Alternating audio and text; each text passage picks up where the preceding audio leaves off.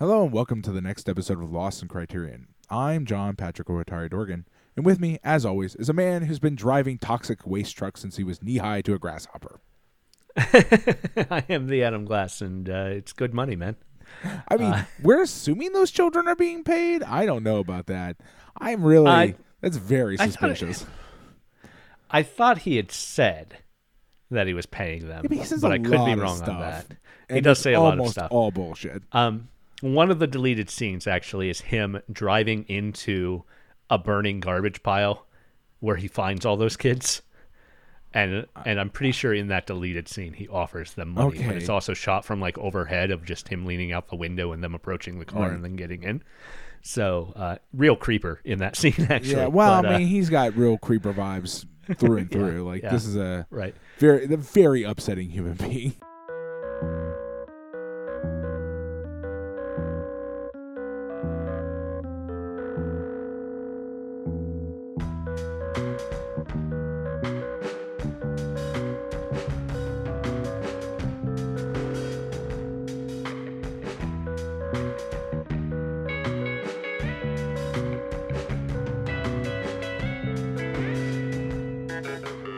Pat, before we get into the movie this week, I want to talk about our Patreon. Patreon.com/LostInCriterion. Mm-hmm. Over there for $1 a month, we do a non-Criterion bonus episode, and our supporters get to vote on what we're going to watch. Yeah, they do. Now, supporters can also suggest lists if they want, but generally I put those together, and I'm always happy to take a user suggestion, don't get me wrong. And I do have some user suggestions I haven't used yet. But yeah, we're saving them for just the right moment. Save them for when I really can't think of anything. Which is often what happens. Yeah, I was gonna say though, the number of times we've had a conversation like I don't know what I'm gonna do this month. Right. Usually, if a supporter does submit a list, we also try to get them involved with the actual recording and invite them on because it's just so much fun to talk to someone about a movie they really love. The last couple months of bonus episodes have been really fantastic, I think. For February, we did a list of the documentaries that were inducted into the U.S. National Film Archive for 2001. Right. And ended up watching The Murder of Fred Hampton, which was... a really amazing film. Really great documentary. Before that, we watched for January, we put together a list of films celebrating labor victories and ended up watching Salt of the Earth, which I honestly believe to be one of our best episodes. Yeah, was also a fantastic conversation, but a fantastic film. Just a film that was inspiring both for the story it told and the fact that it was a true story and the fact that the entire apparatus of the U.S. government and Hollywood tried to keep this movie from being made. Well, you're forgetting failed. At least one because you're also forgetting the entire... You said Hollywood and you said the United States government. You forgot also the actual zinc mining industry that also was working very hard to make sure that nobody... The actual zinc mining. Yeah. That's fair. Anyway, and that's just 2022. The two films we've done so far, we've done over 50. We've been doing this, the bonus episodes we've been doing for, nearly 5 years now, let alone the main podcast. So, man, time is weird. Keeps going. Yep. It does. But we do have a lot of fun over there. Not that we don't have a lot of fun over here, but over here it's like this is work. Over here it's work. Over there it's blowing off steam. It really is. That's kind of how this works out. For our $5 and above supporters, we'd like to thank those folks on air. So thank you so much to Eric Coronado, Stephen Goldmeyer, and Chris Otto, who are our current $5 supporters. Above that, at the $10 mark, not only will we thank them on air, but they get something that I think is pretty dang special. Pat makes a piece of art based on one of the movies we've watched recently each month, and I get that printed up on a postcard and write a personalized thank you note to our $10 and above supporters. Yeah, it's pretty great. We do like to thank those $10 and above supporters as well. So thank you so much to Jason Westhaver, Michael McGrath, Nina Bojnak, Patrick Yako, and Adam Spickerman, our current $10 and above supporters. Also, if you want to see some of that artwork, you can head over to redbubble.com and search for Lost in Criterion there. The old postcards are up there for sale.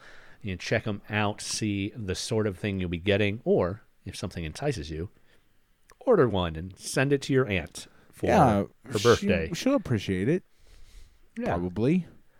Yeah, Not. your aunt probably loves Pat's art. Probably is one of his most diehard fans, and will be so grateful that you've somehow figured out her favorite artist and sent her a card based on his work. Really pulled it out of nowhere because she probably didn't give you any hints that was true. Yeah, because she's ashamed. Which she shouldn't be. She shouldn't. And But this is how you this is how you show that right she now you shouldn't guys be share ashamed. something together, and that's really meaningful. Your relationship is stronger. You should do it. Go order a postcard and send it to your aunt. Yeah, redbubble.com, search for Lost in Criterion. Or to support us more directly, go over to patreon.com/Lost in Criterion. But you know what? Even if you can't, we're still glad you're listening. Yeah, Thanks. we are. Absolutely. This week, we are talking about Gomorrah, the 2008 Italian crime movie directed by Matteo Garrone, based on the nonfiction novel, piece of creative nonfiction of the same name by a guy named Roberto Saviano. Saviano was a journalist.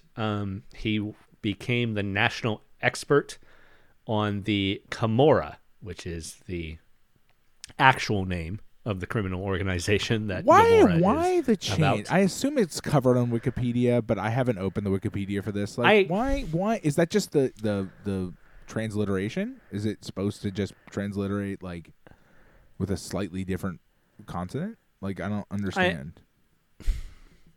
I don't think that is necessarily it. I think that Camorra and Gomorrah are probably false cognates. I don't actually know the history of the name.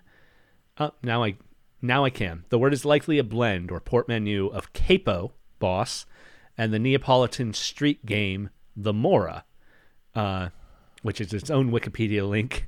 The Mora is a hand game that dates back thousands of years to ancient Roman and Greek times. Each player simultaneously reveals their hand, extending any number of fingers, and calls out a number. Any player who successfully guesses the total number of fingers revealed by all players combined wins. Oh yeah, okay. I know games like that. You know that. Yeah, those are. There are plenty of hand games. Usually like it's like that. what is it, odds and evens or whatever. Right. So whereas Gomorrah, being the biblical city destroyed for wickedness, or a biblical city destroyed for wickedness, Sodom and Gomorrah, in the story of Lot, is probably just something, I don't know, someone thought was kind of related, right?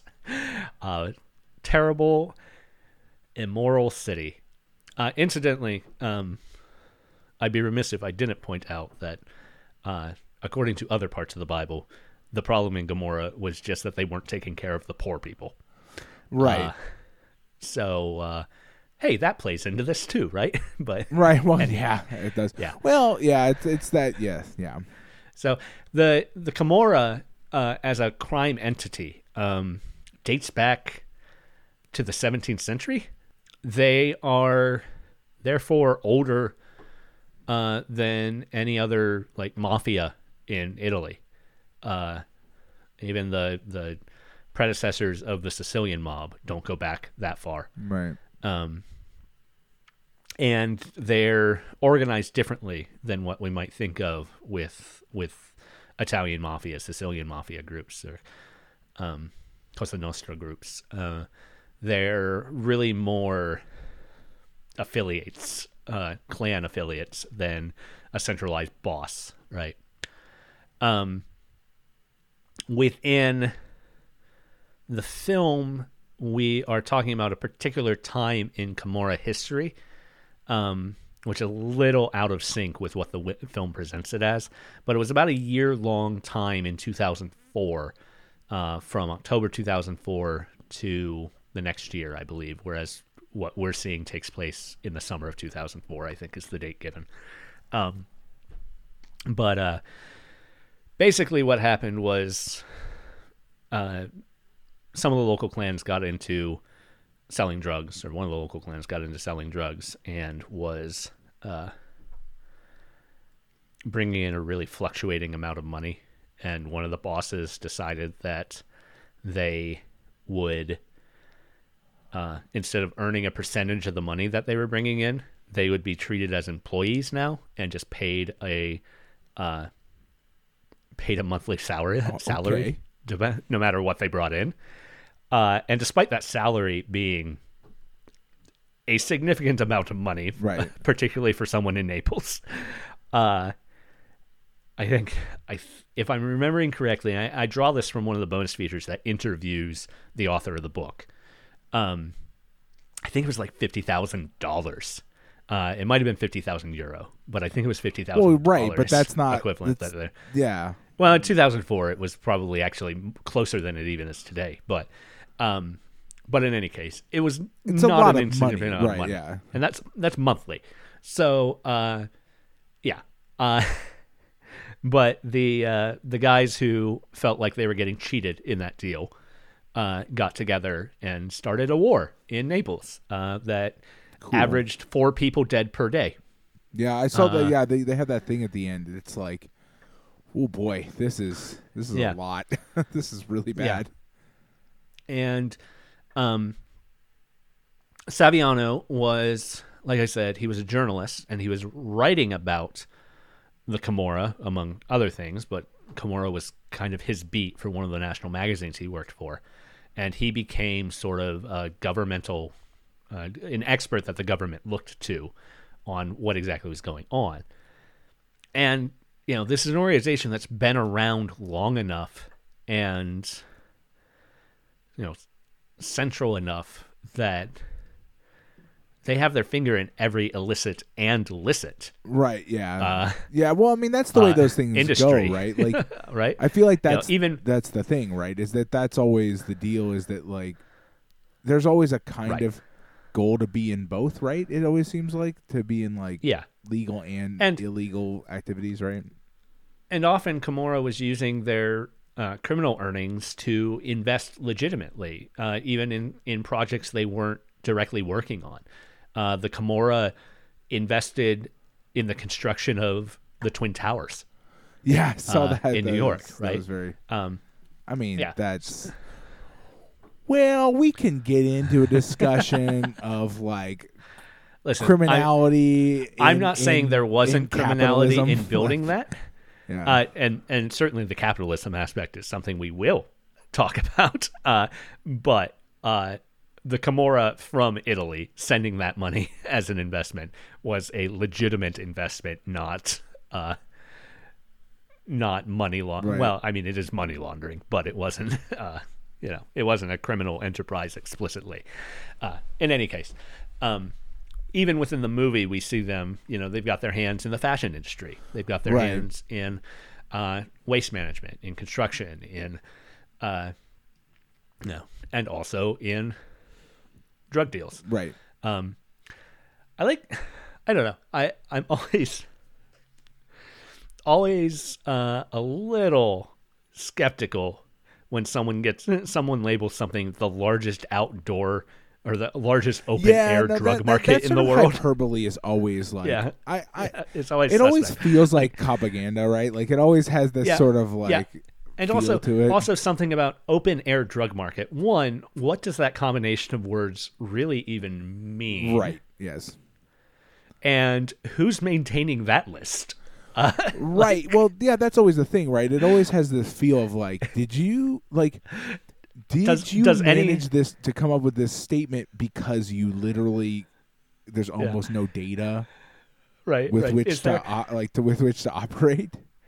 Is there some place out there that is really proud about being the second largest open air drug market in the world? Right. That reminds me, there used to be a fire station here in Columbus that had a big sign out front that said it was the busiest station in the nation, which seems like something you would not want to brag about. Right. But yeah, I Googled, in thinking about that, I Googled the term largest open air drug market. And saw a description of an area of Philadelphia that is called one of the nation's largest open-air drug markets, and a particular place in Pittsburgh that was called the largest open-air drug market in Pittsburgh, which seems like even all of those are like propaganda is probably the right Yeah, well, I mean, there. it depends on I guess who that statement serves. Like, who benefits from that being the thing you call a thing.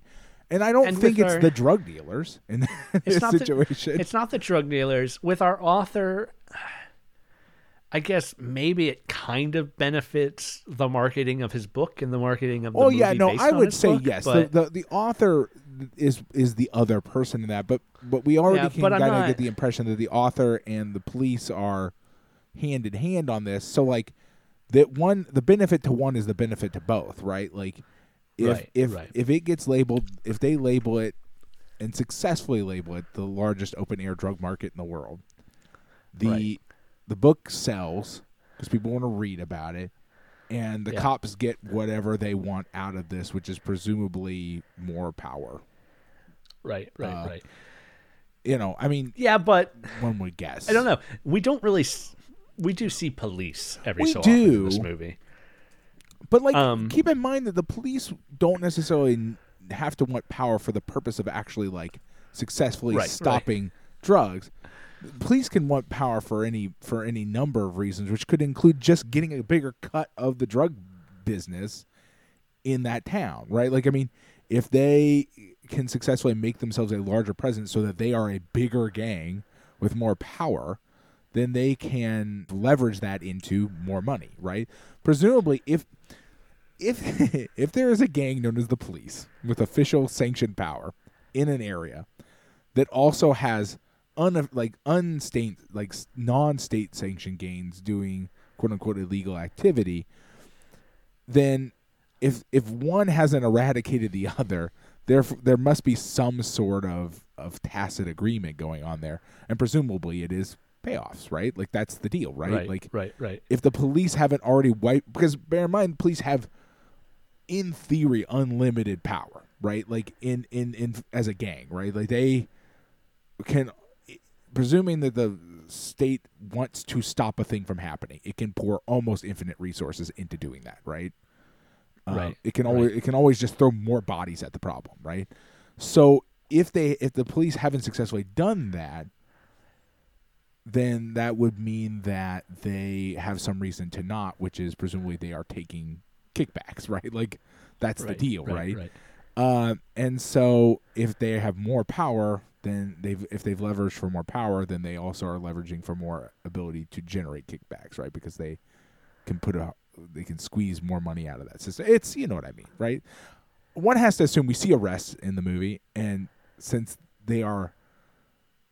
all those people aren't in jail the next time we see them, presumably they're getting paid off, right? Or something to that extent, right?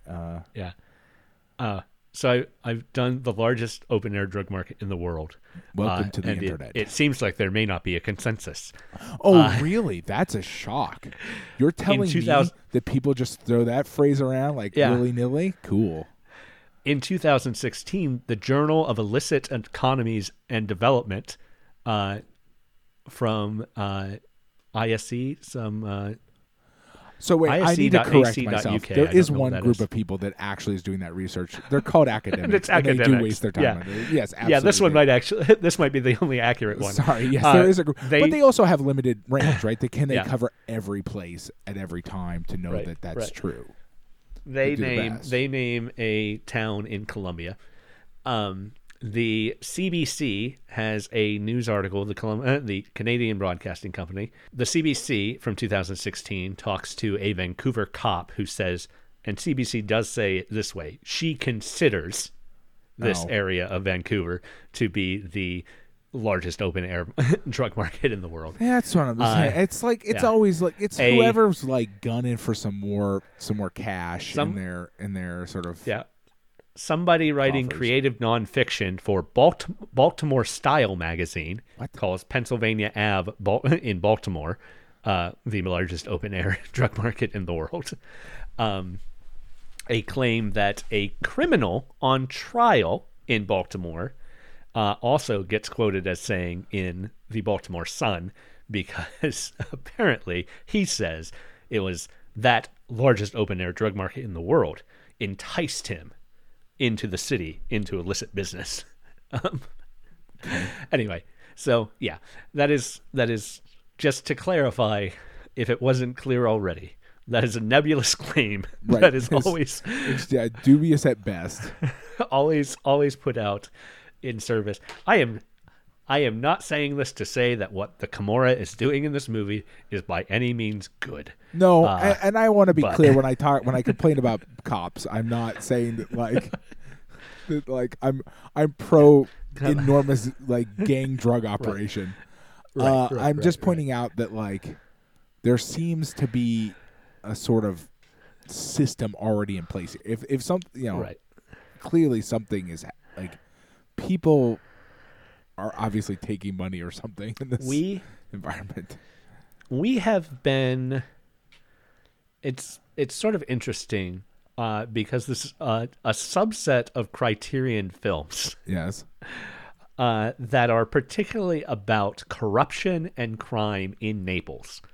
Yeah. Now, the rest of those movies were by Francesco Rossi. Right. Salvatore Giuliani, Hands Over the City, and on the Hands Over the City disc, you may not remember, but we also watched a 1992 documentary from Rossi. I vaguely remember that. That was basically a documentary sequel to Hands Over the City. Right. About the continued corruption in construction of housing, particularly. Right. Really yeah. Where it gets together in that movie.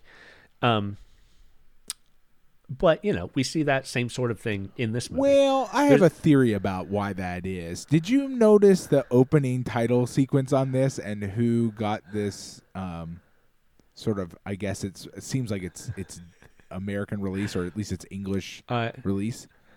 I didn't notice, but I won't be surprised by whatever you're about to say. It straight up said, it said, I forget exactly, they said, I think, like a Martin Scorsese production. Yeah. And the reason I'm bringing that up is I actually don't, I don't have a problem. Martin Scorsese is very good at this kind of thing. I like many of his films, especially the ones that deal with these topics. This is not his film, but like, he either paid to have it made, or at least had to paid to make it available to people in English-speaking audiences. Yeah. Well, this is what he does, and it wouldn't surprise me if we found out that he had his hand in. He's part of the decision-making body that handles. Like we know that he is part of the Criterion Collection writ large, right? Like he has an influence over it. It wouldn't surprise me if there's a reason why all of these corruptions in Naples films made their way in something here. He's interested in. Yeah, so he's into it, and by and large, when it comes down to people who make crime dramas, he's one of the better ones, because he does seem to recognize the inherent flaws in what he's trying to do. Right. That like what he wants to say is easily undermined by the way he has to say it to make it an engaging film, and he tries. I've seen enough Scorsese films at this point to know that like you can watch him over time develop further and further, trying to figure out the way to combat those inherent flaws, right? Like right. Till you get to the most recent one on Netflix, where it's like where he's borderline slapping you in the face and like, look, this fucking sucks, okay? Right. Look at me. Right. It sucks. Yeah. You're not supposed to like this. So that is probably not wrong in a lot of ways, but the book was so popular that it was translated into 33 languages. Right. Well, and yes. And independent of whatever Scorsese might have brought to the table distribution-wise, it won Cannes. I understand. Okay, I understand that. I'm pointing out that like he also may have just may be a first mover thing like that, or like this is like, I mean, of course, like he's the man with the money to make that happen in a good way, right? Like to make it happen well. I mean, my point is just that like, yes, I understand that, and you can see why, right? This movie is extremely engaging. It's just that, he's that's him. Like, I don't know, like, and those kinds of dramas are not popular only from him. It's not like he neither invented this genre nor is he like the only person in this field. He's just very, very well known for it, you know? I gotta say I love one thing about like the awards and things that this movie won. On the Wikipedia page, there's a section called Top 10 Lists talking about all the different people all the different movie reviewers who put it on their critics. I should specify, not just, I suppose that's in industrial terminology I will make a different distinction for. But all these critics who put it on their top 10 lists, but 3 of them are from the Austin, Texas Chronicle. Wait. Yeah. Okay. Which is the alt weekly in Austin. So like why do they even have 3 people making a top 10 list? Like, well, and that's just a funny thing, right? Because I feel like that's the sort of situation where you're like, okay, like we're going to do a compiled list. We're not going to just have three separate individual lists with nearly identical items on the list. Yeah. It's a very funny idea. It's just like, well, this is, everybody wanted to make their own. Right. And we want to encourage everybody's creativity. Which is fine for the Austin Chronicle, but the Gomorrah Wikipedia page does citing not need all to of do them, that. Yeah, it's very silly. It's very silly. One of them put it at number 2, one put it at number 5, one put it at number 7. By the way, just oh well, just it's to not break down the list. Okay, I see. Yeah. There was disagreement about where it fit. There was disagreement on where it should be, which is probably why they ended up making multiple lists because they couldn't hash out a single list. Oh man. But anyway, it was a very popular movie, that is to say.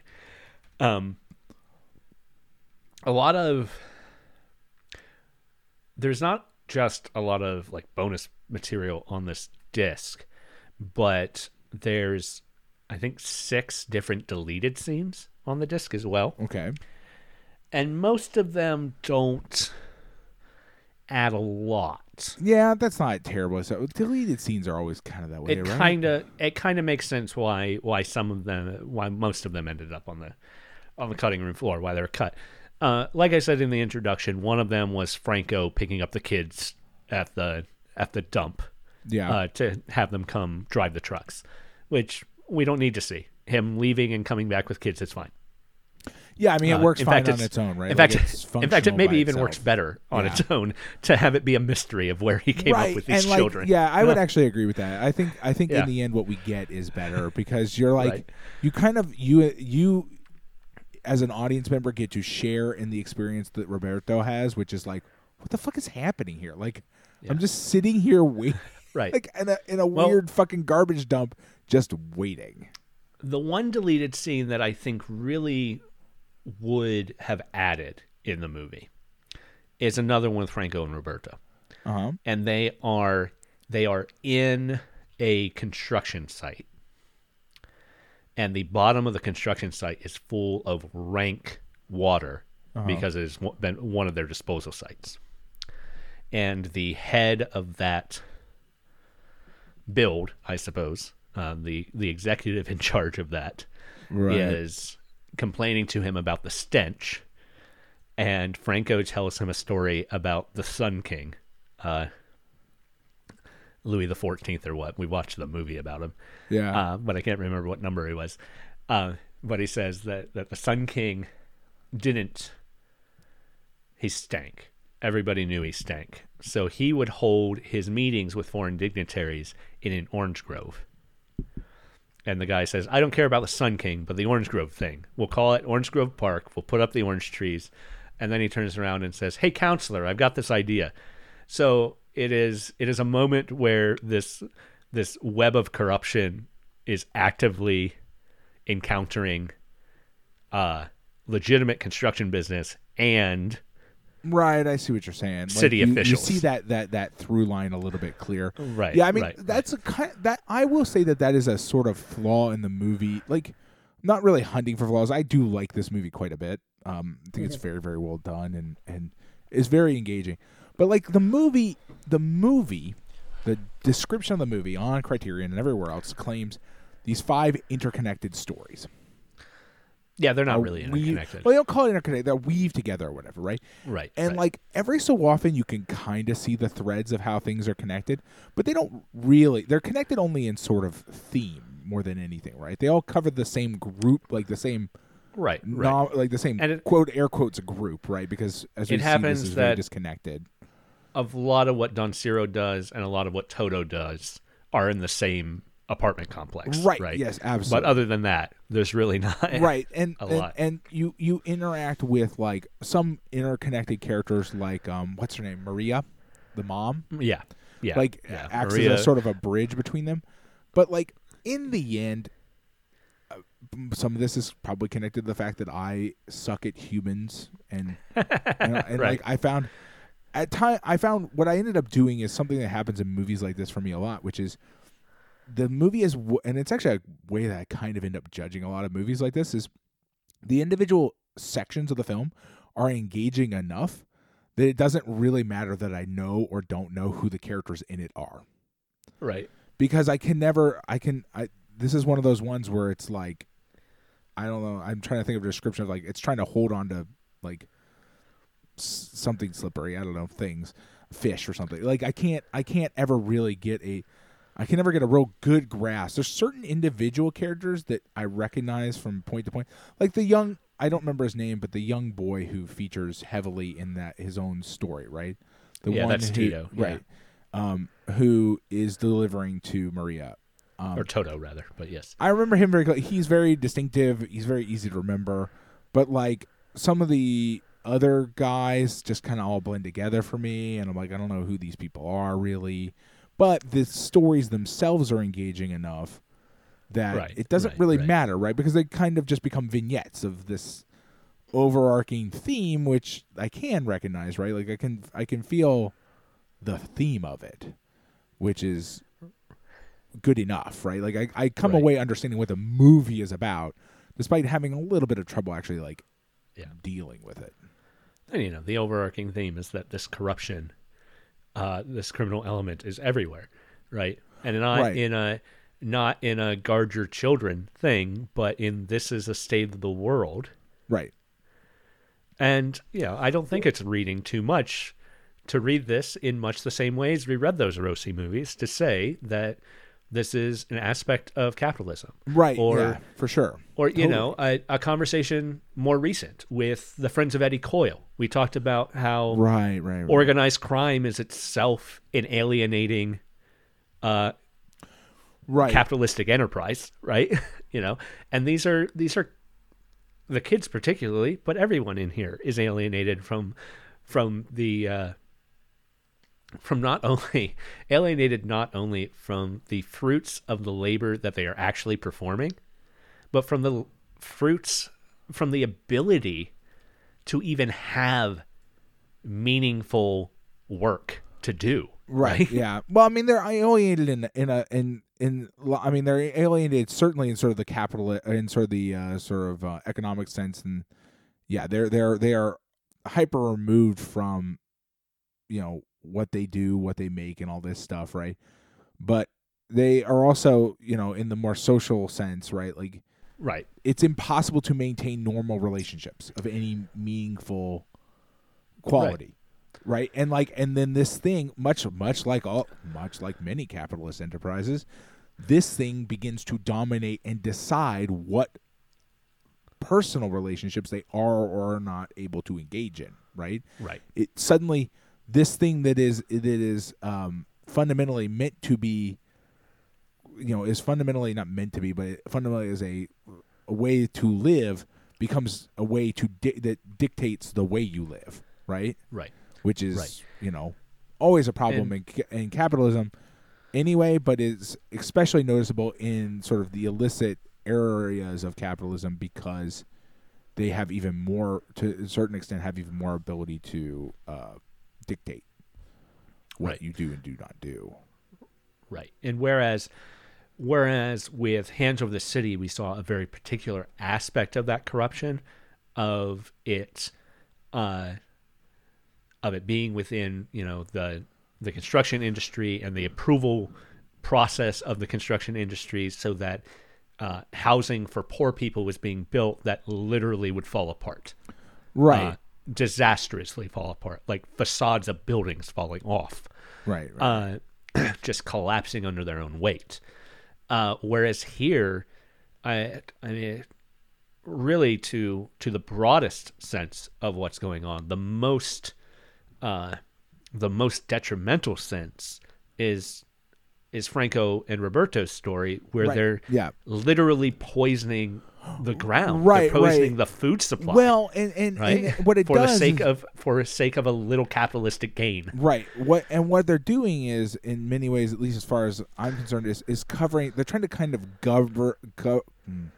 cover the gambit of harm, in the sense that, like, there's the specific individual harm. Maria gets shot. Like, they shoot Maria. They just shoot this dude's mom.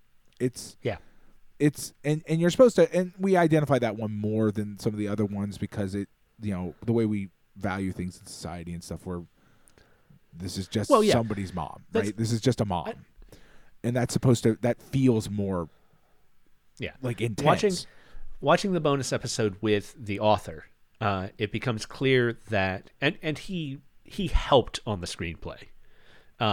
There was a small army of screenwriters working on this, including the director as well. But it becomes clear in hearing him talk about some of the other stories that are in the book and the other things going on, that Garrone really picked indicative stuff, right, for his stories. Right, yeah, like, that makes sense. Like, Maria gets killed because her husband is loyal, but their 13-year-old boy isn't. Right. Well, and she gets caught up in the fact that she doesn't even necessarily die because of that. She gets caught up in the fact that, like, now this is an escalating situation of, like, violence begets violence, right? And so now, like, they've done, and so they pick, like, somebody within their reach that they can do violence to, right? Like, it doesn't even matter that she isn't actually relevant in the sense that she isn't chosen because it will have a profound impact or she's the reason why things are happening. She's chosen because she is a representative of this thing that they want to do violence on and is much more reachable than anybody else. And the thing is you get into all this weird stuff, right? Like, it's actually, when you start to process this stuff out, like, it feels very real, but, like, think about, like, they used Toto to do it. They didn't need to. Like, they're like, oh, well, you can get it in. And it's like, all she does for him is open the door. Like, it's just a door. Y'all are, like, giant-ass men. Like, fucking break a door down. Like, they only, because part of this violence is co-opting him and ensuring that everybody is complicit in the violence rather than making it like, well, we did this and then he wasn't involved. No, he needs to be involved because he's part of this. Like, there's this sort of need to make the violence inclusive to all parties because the violence itself becomes a unifying thing. Right. Saviano also talks about one of the secessionists' stepfather had his legs, arms, and neck broken by the body, by the main group.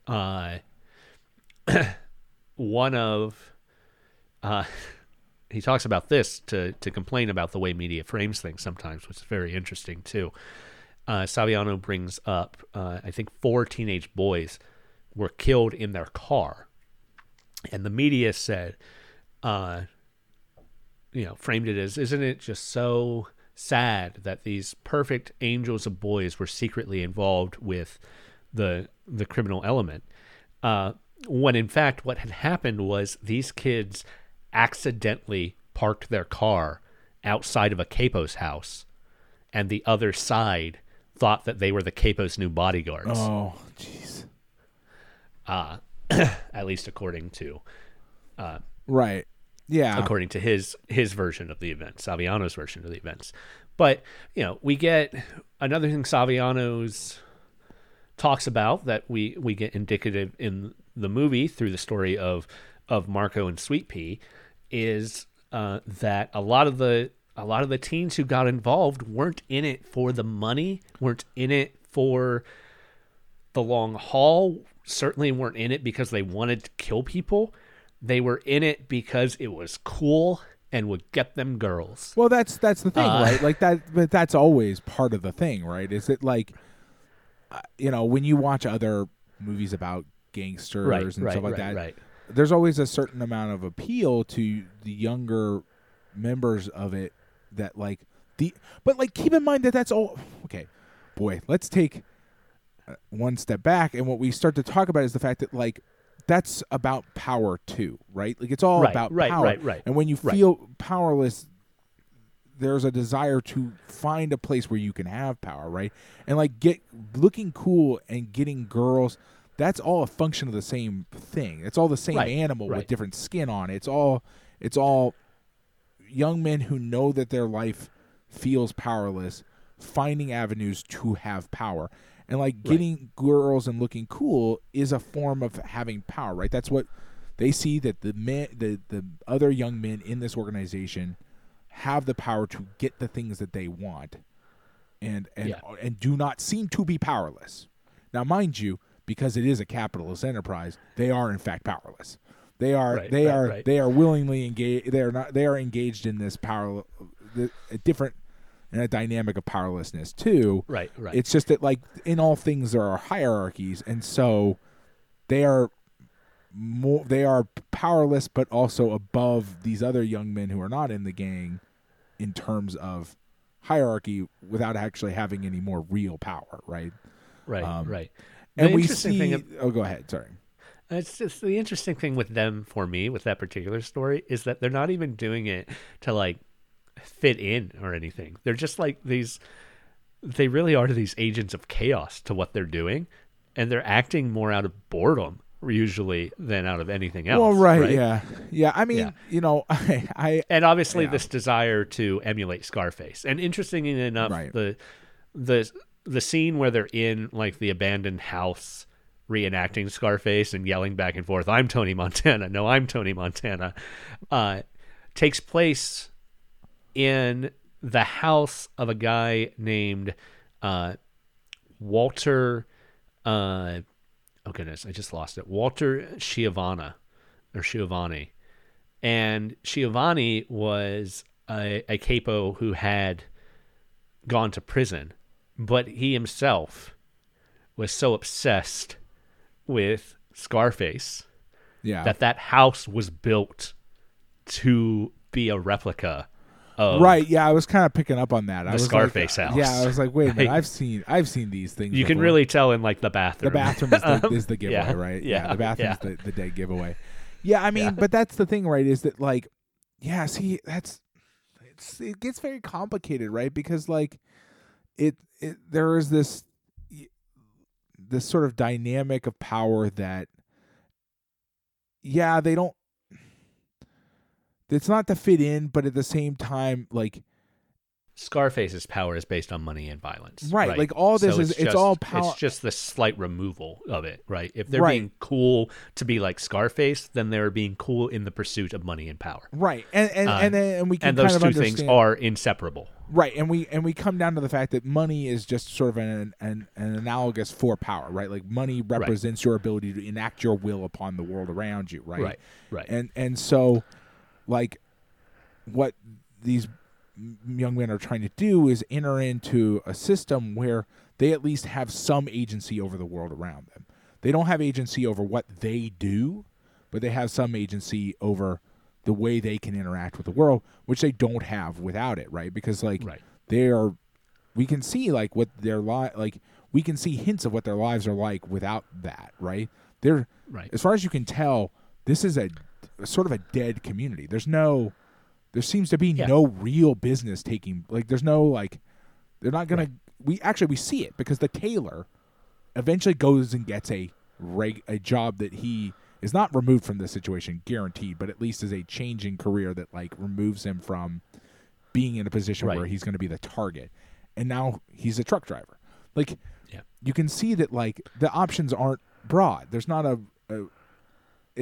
and that's true in almost any society, honestly, at this point. in which capitalism as a whole, right? Your options of what you can do to live are hyper limited, right?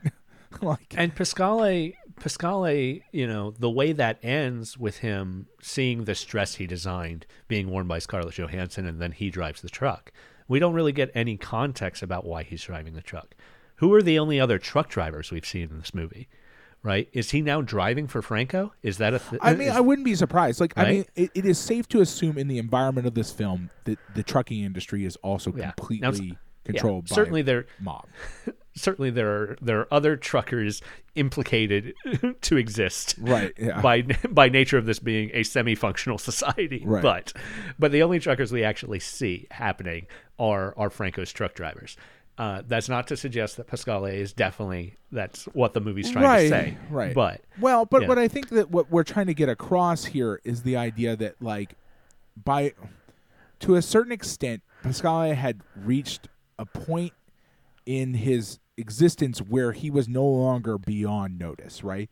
Where him taking a job to go, like, teach some Chinese factory workers how to produce this thing like creates an environment where violence will be done upon him, right?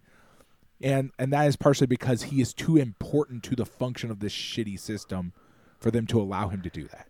Whereas if he goes far enough back down the rungs of this society, he can basically be beyond notice. Right. Like, as just another truck driver, even if he is still working for the same shitty system, he's now, like, no longer really a target for violence because he has no special ability or capabilities that they would bother to try to regulate or control, right? It's not 100%. It doesn't make him immune to violence, certainly. Right. Because we know that, like, they will do violence on anybody. Again, we have people like Maria as an example of that. They will just do violence to what are essentially just bystanders. But, like, right. And another aspect of the insidiousness of this whole situation, the lack of escape, is the fact that Don Ciro is some guy who shouldn't ever have the position of power he has to begin with, right? Right, yeah. Because he's just like, how did he land as the money man here? This guy who is just so timid and will sell anyone out at the drop of a hat. Right. Well, I mean, and because it's like that's the thing, right? Is that, like, the system will, like, as with all of these sorts of systems, will use anybody at any time for anything that it thinks it can profit off of, right? And his job is in an environment where there's no civil war, his job is a relatively. It's like the kind of job you throw to an old retired guy that, like, doesn't. You're like, okay, well, here. You're going to get paid to go do this thing that needs to be done, but doesn't require a great deal of any sort of. It's like it's walking around. It's like, hey, it's sort of Walmart greeter kind of. Right, and it's like, it hey, really here's is a that nice because, little thing where you, in theory, in an environment that's not a nightmare, that's a nice little thing to do with your time. Yeah, but the money he's actually delivering is the pension money. Is the money to the wives and kids of the people who've gone to prison because of the organization. Yes. So it really is like he's, in a functional economy, he's the guy running the welfare office, right? Right, and that's the thing, right? Is that, like, we can see that, like, the functions of of real society have been completely subsumed by this one, right? Like, and like, you only need to have that because the entire system is fucked up to the point where, like, this is a thing that happens, right? Right. But, like, he is essentially this mafia's equivalent of a bureaucrat. Right. He is a person who needs to do a very straightforward job that must be done. Right. And then everybody's going to bitch at him about all the time because, like, he's the forward face of a thing that, like, he doesn't have any power, really. He has no power. This is not a powerful person. But, like, he is also the forward face, so, like, he ends up interacting with everybody, Like there's that old time gang mafia guy who's like complaining about how much he's getting paid, and then there's like, it's like all this stuff. It's like this is, but that he's the one they're going to talk to. It's like yelling at the person at the Social Security office. Like, he doesn't make any decisions. Right. And shooting him is like trying to shoot at him and stuff is the same thing, right? It's like what, he doesn't make any choices. But he is the guy who you see who feels like he might have power, right? Right. He is. Yeah. Well, he carries around the functional analogy for power, right? He carries around a big wad of power in his pocket. Yeah. Which makes him seem very powerful. He is, in fact, just kind of a dweeb who, who presumably is just trying to work it out until his retirement. Is kind of just working it out until they start bringing him money in his apartment. Right. Like, you know what I mean? Like, it's like I'm going to put in the rest of my time until somebody starts delivering cash to me. Yeah. Instead of the other way around. Does not seem like he's going to be successful at that. Seems like he is going to get killed. He does not get killed before the end of the movie, but I don't have high hopes that he's going to make it all the way to the end of this movie. Right. Yeah. And I don't know, his ability to I mean, he's pretty good at It's really good at delivering other people to be killed. Well, yeah. I mean, it's hard to tell. Even that's a little bit fishy and hard to tell, right? Like, he never seems to be successful in any of his plans. Like, what I mean is, fair. He goes to try to sell them out, and they basically tell him to fuck off because they don't need his help anymore. The days of that are over, right? Yeah. They don't need him. And they show up where he is, but he doesn't seem to do anything to let them in or help them. So it's my suspicion that they just basically followed him without because but then they do pay him off. They leave some money for him after they kill everybody. I mean, but him, right? So. Right, that's true. I don't know. I found that scene a little hard to read and exactly figure out what was going on because I can't honestly figure out anything he did that was of any value or help. Right. And so I think they just paid him off because I didn't even actually identify that they paid him off. Like, I couldn't tell from the video. They leave some money for him, I think. One of the deleted scenes actually that I really feel that's just that I definitely understand why it got deleted is Don Ciro leaving the pickup point and just walking by more dead bodies. That's just it is an extension of him walking by dead bodies until he's outside. Yeah, I mean, but I get it though at the same time, right? Because it's like you kind of like if your goal is to get across the sort of point that we've talked about with Scorsese films in this genre. Right. It's hard to know where to draw that line about like how much death do I need to show you?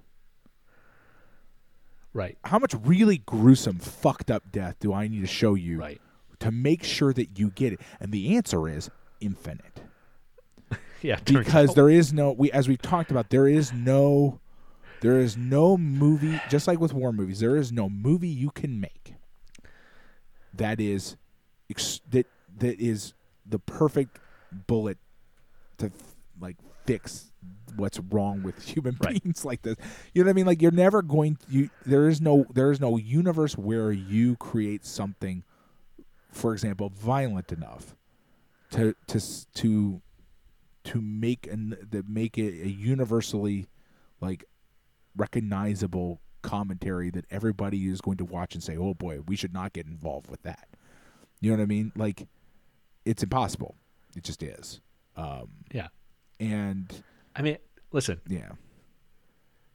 Tony dies at the end of Scarface. Yeah. No. And then they're all talking about how and I have in all honesty, in my own life, I have never met a fan of Scarface who is not that thing. Yeah. You know what I mean? Who will not, at the drop of a hat, eventually quote Scarface to you and do a bad Tony Soprano impersonation. Like, or not Tony Soprano. What's his name? Tony Montana. Tony Montana. Yes. Yeah. Like, I watched it. It was not for me. I actually like crime dramas quite a bit. I enjoy a lot of them. That is not one of them. That movie is not for me. For various reasons. I like a certain sort of style and way of approach to it. Like, I'm a very big fan of like 70s crime dramas that have that sort of right. 70s feel. But like, nonetheless, my point is that like, you can't make it. It's impossible. We know it's impossible. You and I have talked about the fact that it's impossible. But like, if you're like a creator of these kinds of things, we get into it becomes the opposite problem. It's like, well, I know what I want the audience to get from this. How do I? And it's just this pursuit of this sort of intangible, impossible goal, right? Which is make the audience actually recognize what you're trying to tell them. And as we've identified, that is actually impossible. One thing that did happen in the wake of this movie is that a number of people who are in this movie got arrested. Oh, well, okay. Because they were filming in the actual locations that the stories would take place. And in fact, the one of the bonus features is with they talk to the director, they talk to specifically Tony Servillo, who plays Franco, gets his own, and then there's another bonus feature that is talking to him and a couple of the other actors who were professional actors. But they also talk about the non-professional actors and how many of the thugs in this movie are, not playing very different versions of themselves. Right. So one of the bosses, Giovanni Venosa, is who plays him, but he's I think if I remember correctly, he's the guy who yells at the teens, at those two for robbing the African immigrant drug house. Right. And he's also instrumental in their demise at the end of the movie. He really wanted to use this movie to break into acting. One, he is described as like the only legitimately good actor from among the non-actors who end up in the movie because it was a passion of his. But he's also described as someone who wanted to use this movie to make a name for his clan. Right. To get that power of being the Tony Montana of Gomorrah, right? Not that that's what his character really is, but he wants that prestige.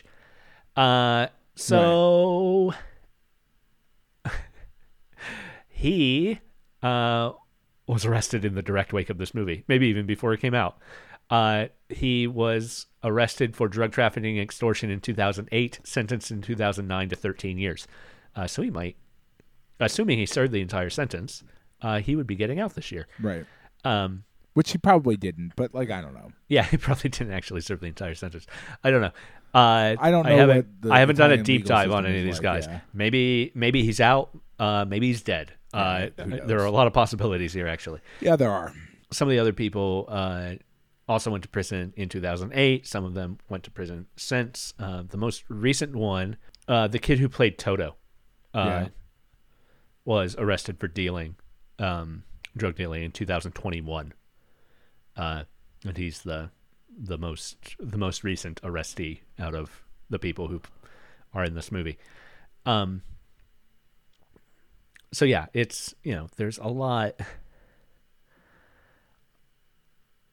They're dealing with real people. They're dealing in the real places. The director talks about how when they first started shooting in the world's largest open air drug market, that they had everyone with the movie wear a lanyard so that the actual capos and dealers around would know that they were from the movie and not cops trying to infiltrate the thing. And he says that after they shot a scene, some of these guys would come over and look at the replay and critique them on whether or not it was a realistic portrayal of a drug deal. Yeah. So there's that power of having the knowledge too, right? Where on the one hand there are stories like that, but on the other hand, Roberto Saviano, after the book came out, spent 2 years with a bodyguard or a police escort everywhere he went. Right. Yeah. Into the beginning of production of the movie. Right. Right. He's showing up to the early script meetings with. Well, security. I feel like that's the thing. Whenever you read about these kinds of things, right? That's always part and parcel of it. Is this sort of like, well, like, I don't know, like whenever you watch a documentary or something about how the making of like one of these crime dramas that's like used real people or like talked about real people or something like that, it's like a lot of times the organization itself is complicit in the making of the thing, but then also reacts violently to the making of it because these organizations are kind of fundamentally at their heart somewhat not they're not all perfectly aligned with each other in sort of purpose and goal, right? Like everybody involved is not. So like, this movie got made and it got made with the permission of this person, but then like a bunch of other people who also were like tangentially involved want to kill the person who made the movie. It's like, that's always part of the story, and it's kind of it just always is, and that itself is kind of crazy,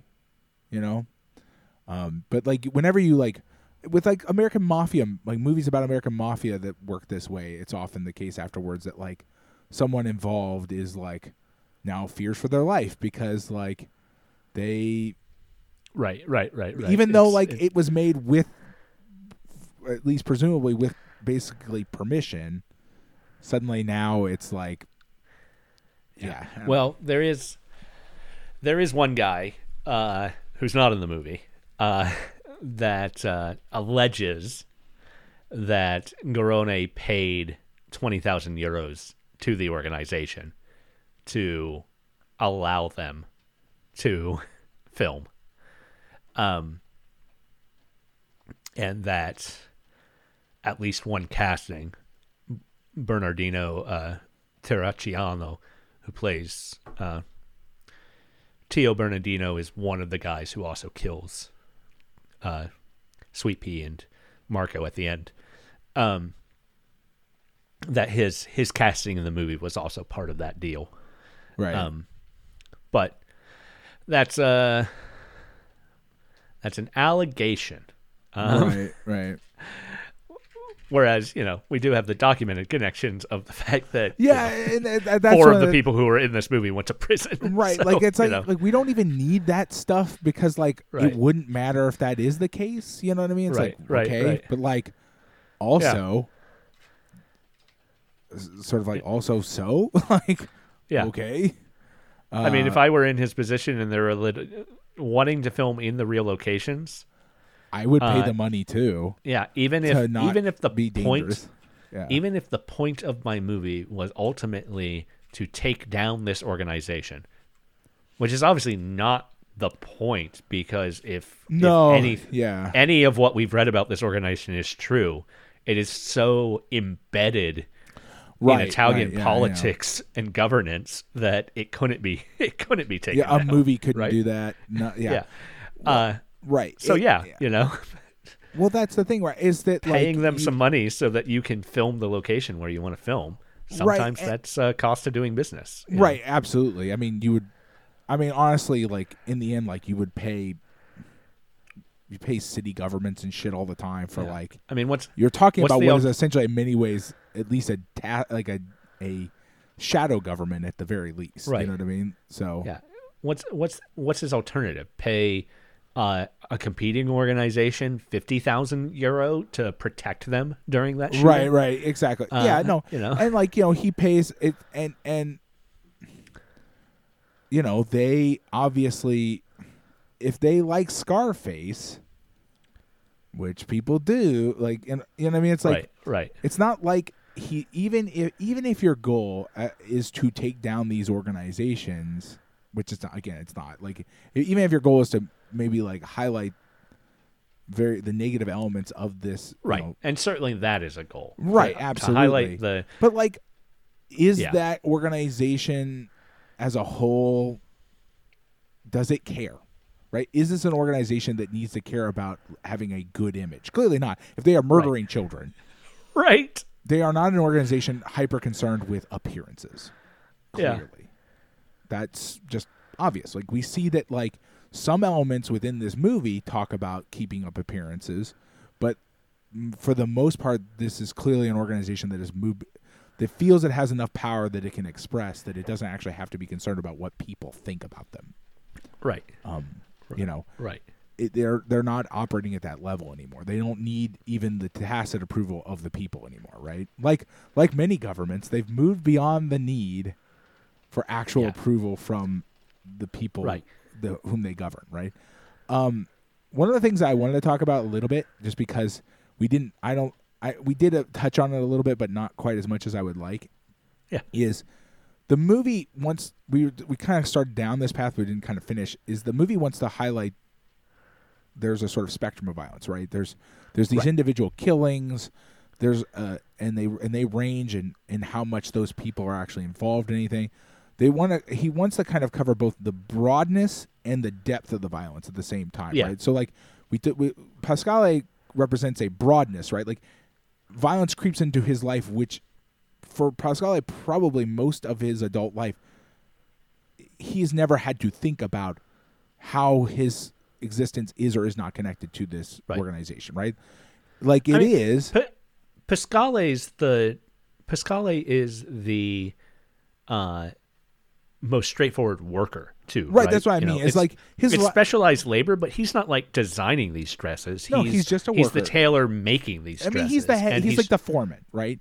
Yeah, he's in charge, right? But he has agreed to train others in his art, right? Absolutely. That's what I'm talking about when I talk about broadness in the sense for money, certainly, but still. And he is not involved enough with this organization that he feels threatened by more people being able to do the same thing he can do. And that is why we see, like, that whole section is really engaging, partially because we see him go through, like, I need to get in the trunk.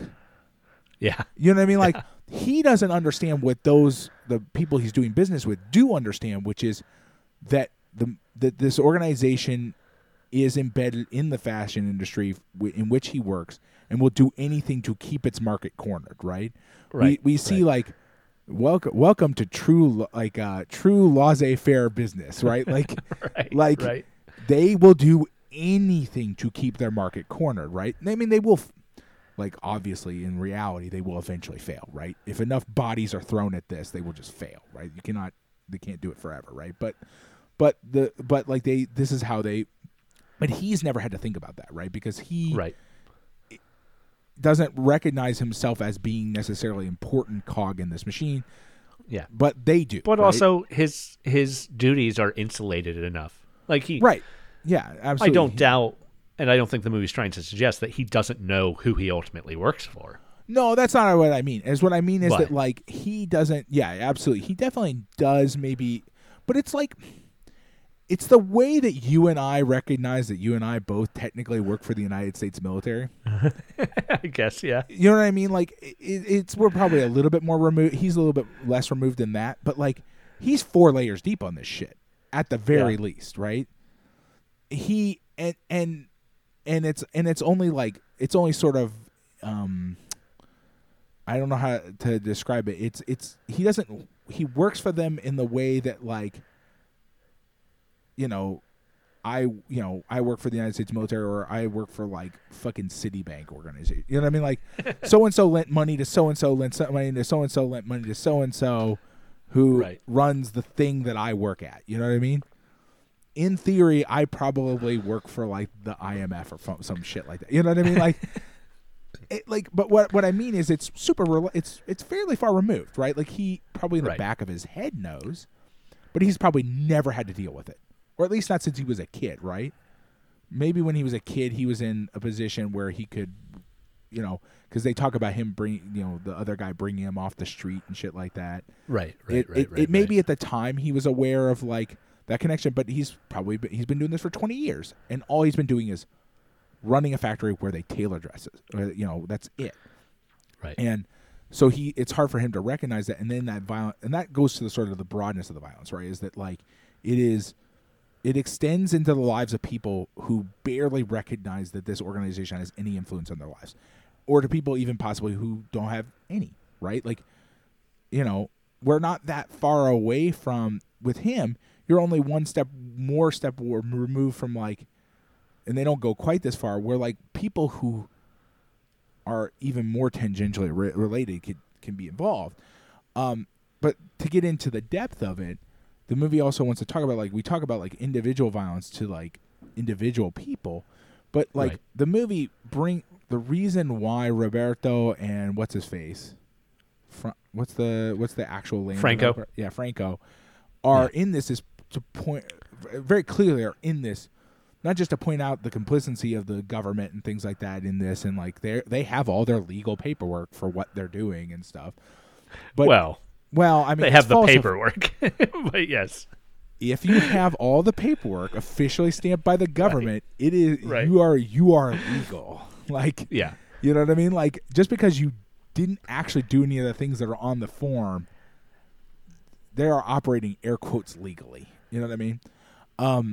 My point is that they're in this movie partially to point out that stuff, the sort of interwovenness of the government and all this stuff, but also to point out that like they're the most extremely violent people in this movie. Actually, Franco is and the movie has trouble conveying that because the movies like this always do. The individual killings with guns are hyper violent, and we see it. It's very violent. Right. But Franco is the most dangerous person in this movie. Yeah. Franco by a huge margin. Like a 20% uptick in cancer deaths is enormous. Yeah. It's tens of thousands, hundreds of thousands of people. Right. Franco is clearly the worst murdering person people in the for movie. Generations. Yes, is absolutely. What Franco's doing. Right. And is doing it in such a way that like, that like, I mean, beyond that, there's this. It's so much because like it's he's even more deeply insidious than that though, because the one of the most comedic film scenes in this movie, darkly and dryly comedic, but comedic nonetheless, are when Roberto and Franco walk out of that shipping container at the docks. Yes, in full hazmat gear. And the paperwork says that shipping container that they apparently have traveled in supplies or something like that is humanitarian aid. Yeah. And that also means that whatever organization sent humanitarian aid is an entire load of humanitarian aid that actually didn't get sent, right? Right, absolutely. So, and that's humanitarian aid on all the paperwork. Which means some organization, quote unquote, did a good thing and mailed off humanitarian aid, probably took a tax credit on it. Oh, yeah, definitely. And a bunch of other shit like that, and mailed waste so toxic that even these two assholes wore toxic waste suits. Right. Now, I mean, that scene was very good, and also one of the more confusing scenes in the movie, just because they don't give you. It takes a very long time to get to the point where you actually understand what's going on, and there's no setup, there's no lead up or lead out to it, and I find that a bit of a problem in that scene specifically. It's very good. I think that's fair. Yeah, but like it needs some sort of setup. You need to see him making that deal or something, so that you as an audience can go, "Oh, this is connected to that thing that they did earlier." Because right now that scene is sort of apropos of nothing. It's sort of free floats. It's very good, right. But it is still very on its own. And I think it could use some more connection to the rest of what's going on. That being said, again, great scene. Very, very darkly funny. Like very deeply funny in the most horrifying way possible. But yeah, he's doing damage on a very broad scale to many, many people, with aid of the government and these other land developers. And then also he's, because all this shit is illegal and all the paperwork has different information on it than what is actually true, it also means that this shit is there presumably forever. And people will not know why they are dying because that toxic waste isn't supposed to be there. That humanitarian aid, no one knows where that is now. When Franco dies, that information presumably dies with him, which means somebody lives on top of a waste dump that will never know they lived on top of a waste dump. Like and the toxic waste Franco is also, the purest essence of capitalism within right. this movie. Yes, too, absolutely. Right? Yeah. Well, he bridges that connection. He forms the connection that helps right. us as an audience understand that this is all part of the same system. Right. That these gangsters are not aberrations in the system, but are rather a functional part of the way this system works. Right. And, we see him actively lying, but it's a wink, wink, nudge, nudge lie. Oh, absolutely. What he's getting. And then there's the aspect of the farm where Roberto finally is pushed over the line. Yeah. Right. Is that conversation with that family of farmers who that dad is obviously dying because of what Franco's done. Absolutely. Right? 100%. And the whole family together is arguing percentage points for over Franco his to dying bring body. Yeah. over his dying, including him. Yeah. No. Yeah. He's part of it too. Yeah. To bring in more money from Franco, who they know what he's doing. Maybe Grandma doesn't know what he's doing. Well, but they know what he's Grandma's doing. not exactly all there. Right. It doesn't seem like it, right? And who knows? Grandma not being all there could very well be related to this too. Right. Also part of the problem. So right.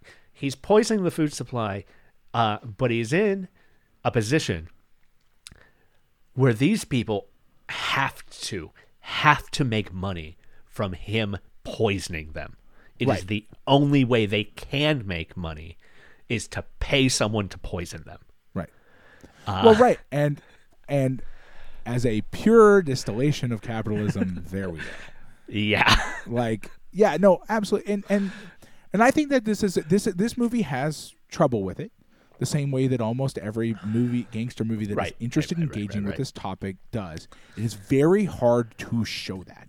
It's very hard to talk about that, not because the subject is difficult or something, but because making people understand that these are the same system is very difficult, because we are taught from childhood that one system is making a valiant effort to stop the other.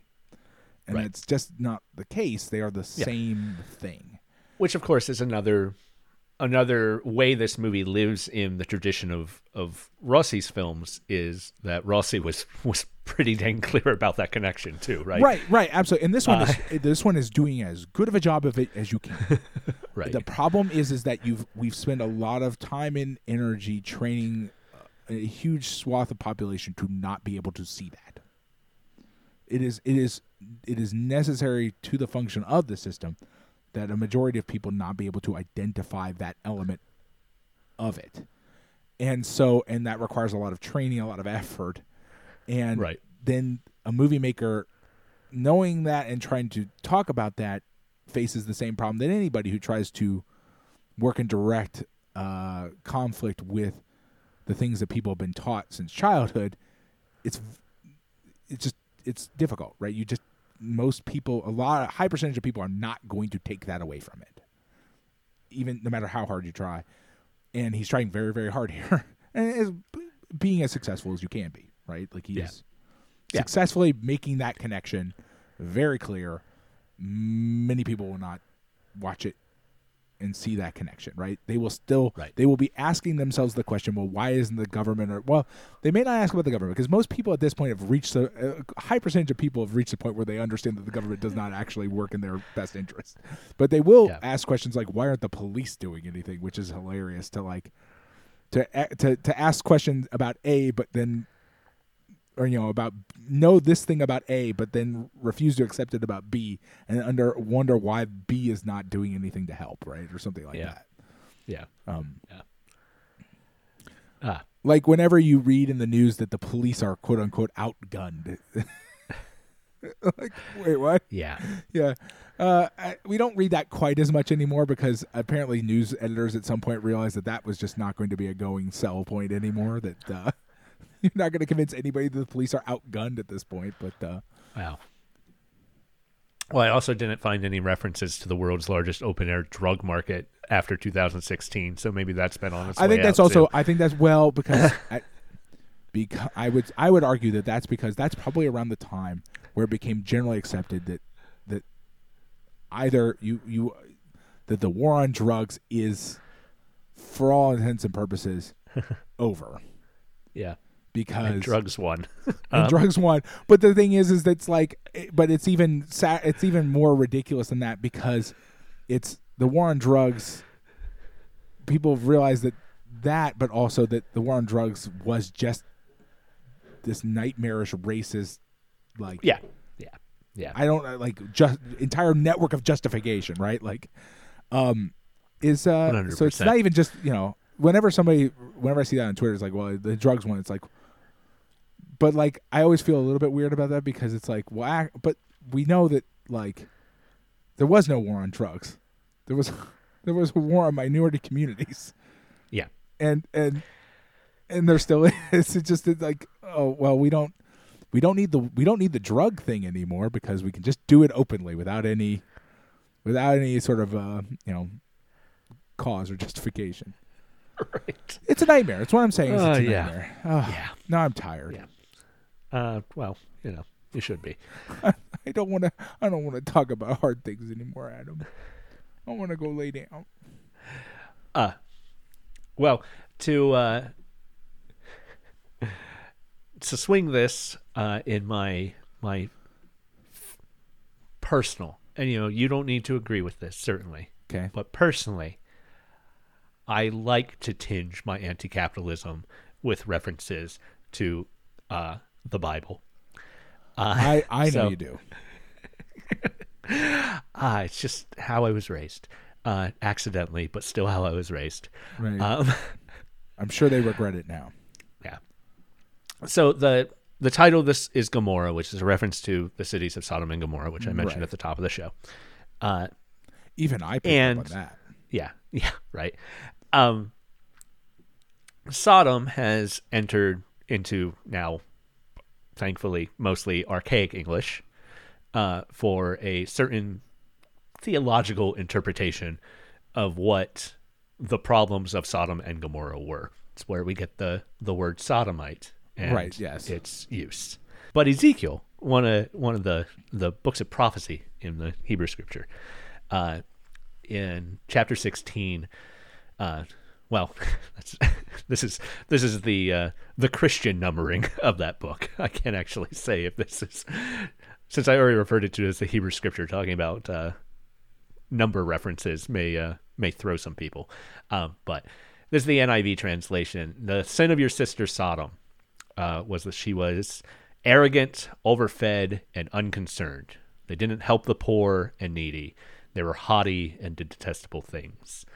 So yeah, just a real clear thing that the problem with Gomorrah was not that it was some sort of nebulously evil, certainly not that it was gay or something. Right. But that it wasn't actually taking care of the poor. It wasn't caring for people. It wasn't using its resources in a way that built justice. And, whatever this movie means by calling it Gomorrah, obviously it's also just a pun, right? Because of the that's what the audible. I would argue that that's the weakest part homophonic. of the entire movie is Right. the decision to name this movie that. Probably, but it's also inheriting it from the book. So whatever sly little thing the author thought he was doing, the movie inherits. But this is also, if to take Ezekiel's interpretation of what the problems in Gomorrah were, this movie is pretty in line with what it's saying.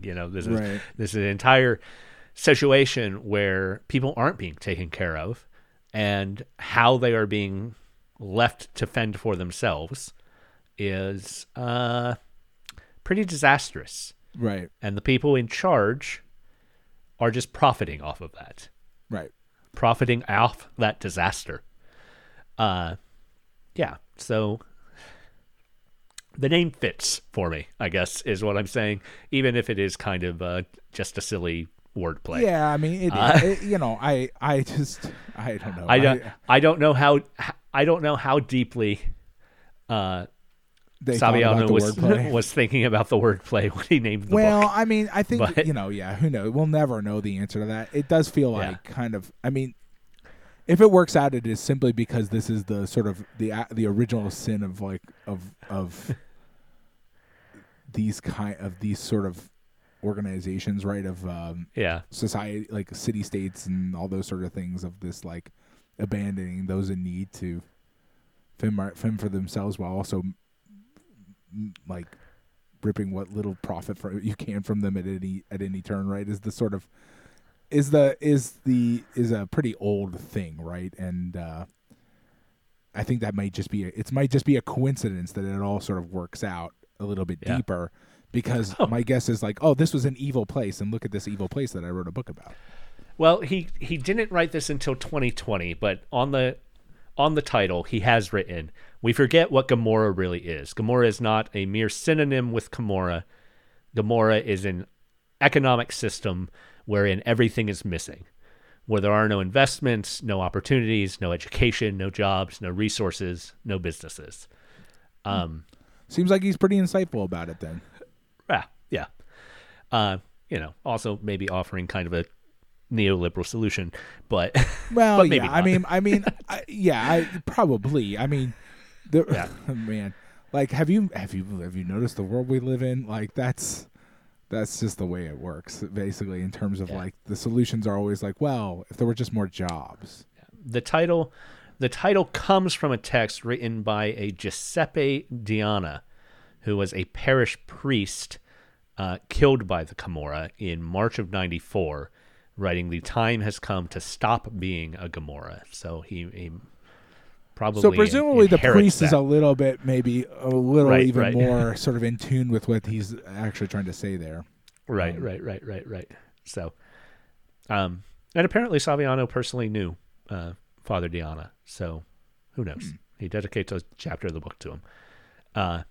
But yeah, so I guess if we back up enough, my little aside that led us to this conversation is maybe an accurate reflection of where the title ultimately comes from. Yeah, in a sort of roundabout way.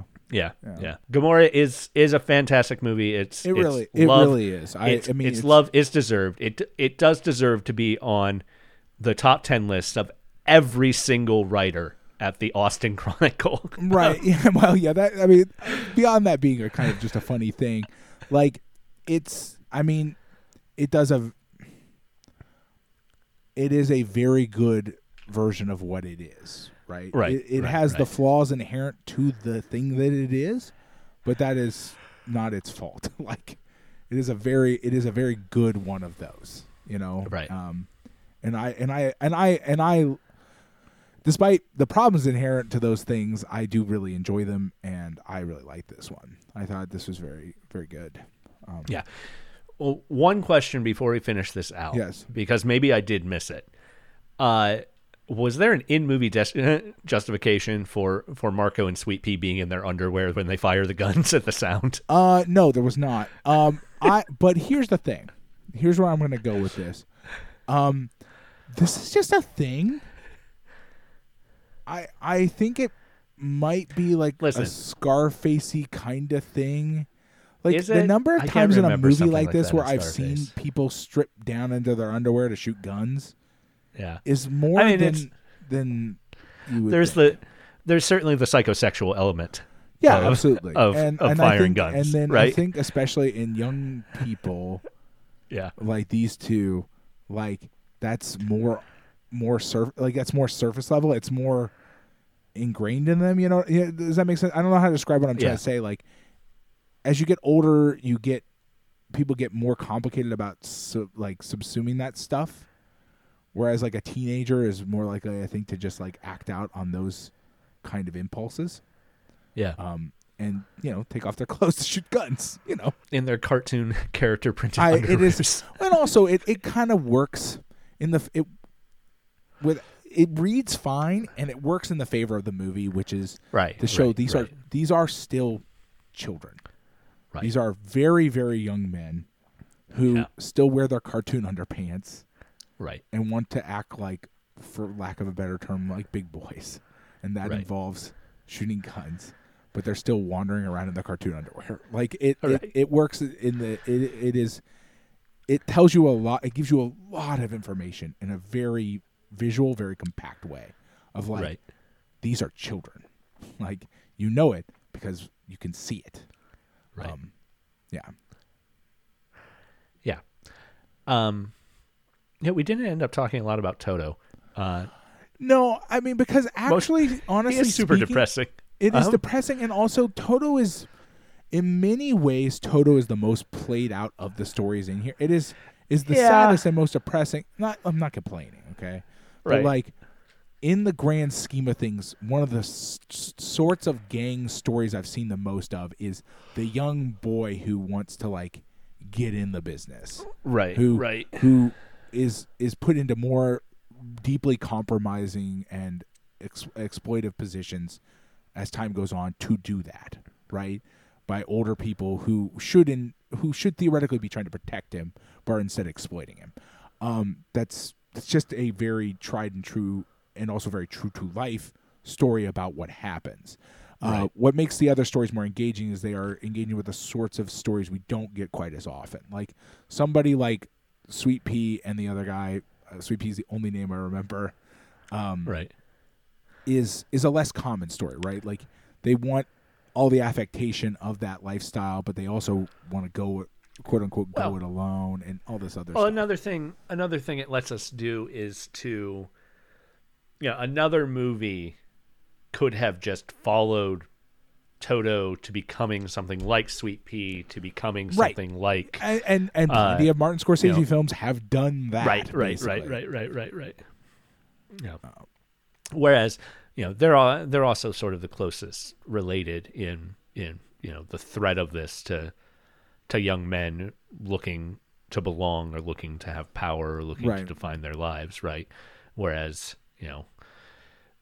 Roberto has bought into capitalism and then realizes the error of his ways. Right, and Roberto's and in that different thing. Roberto's in that position where he knows he needs, he's it's more than just buying in. Like he knows he's in that position we all are, where it's like, well, you have to get a job, but like, how do you get a job? Yeah, like, but he's also someone who knows that his job is evil. Right. Yeah, and what we are doing with him is really fascinating in the sense that we are watching him find out the line where he can't compromise his humanity anymore, right? And that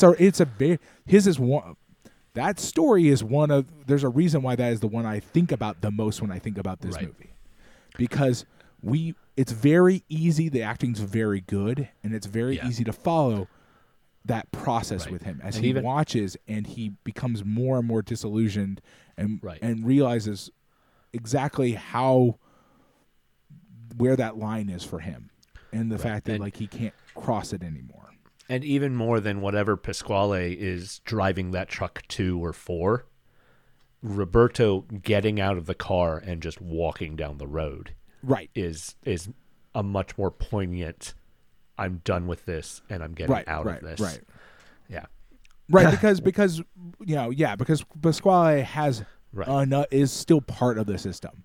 Right. Whereas we don't know what Roberto is at this point. Roberto's literally just walking away. Roberto could be anything. Roberto still has potential.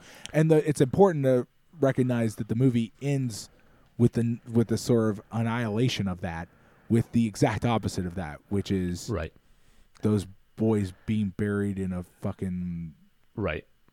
like whatever Right. that thing is. I forget what those are called, but like backhoe, basically, right? Yeah. I mean, like that is the movie ends on a sort of absolute annihilation, right? Right. they're not going to have a grave. They're not like their families won't know where Right. they're gone. They just don't exist. They aren't people anymore.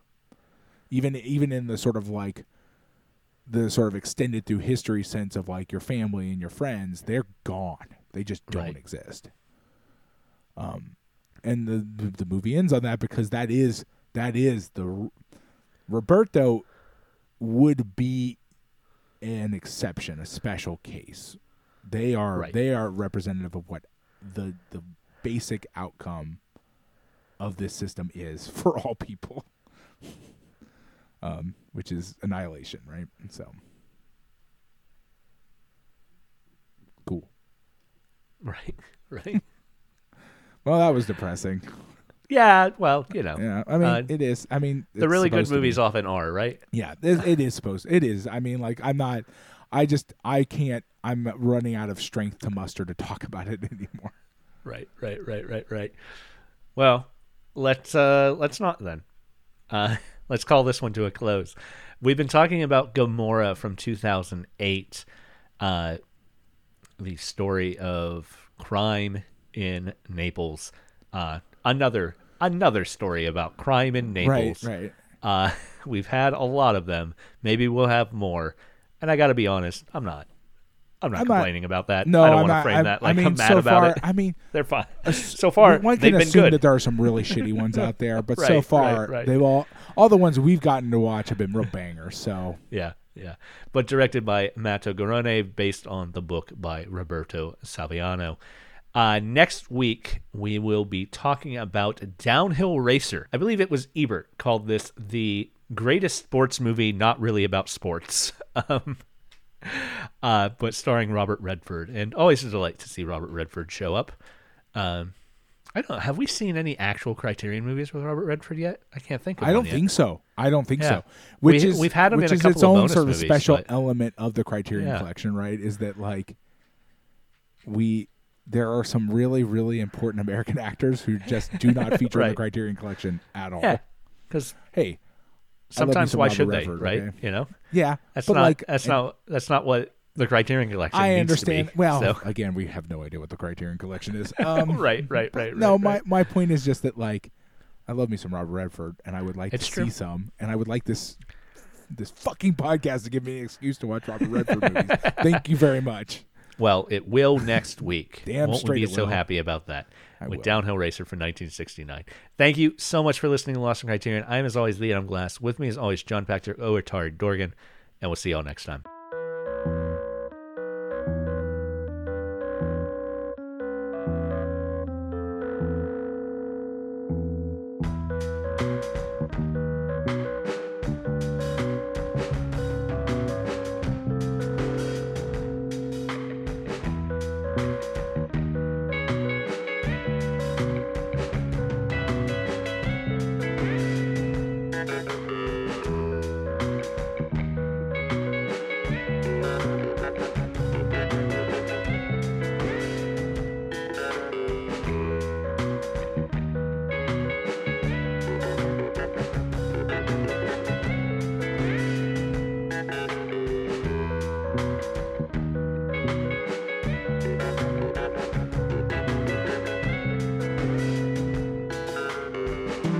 This has been Lost in Criterion.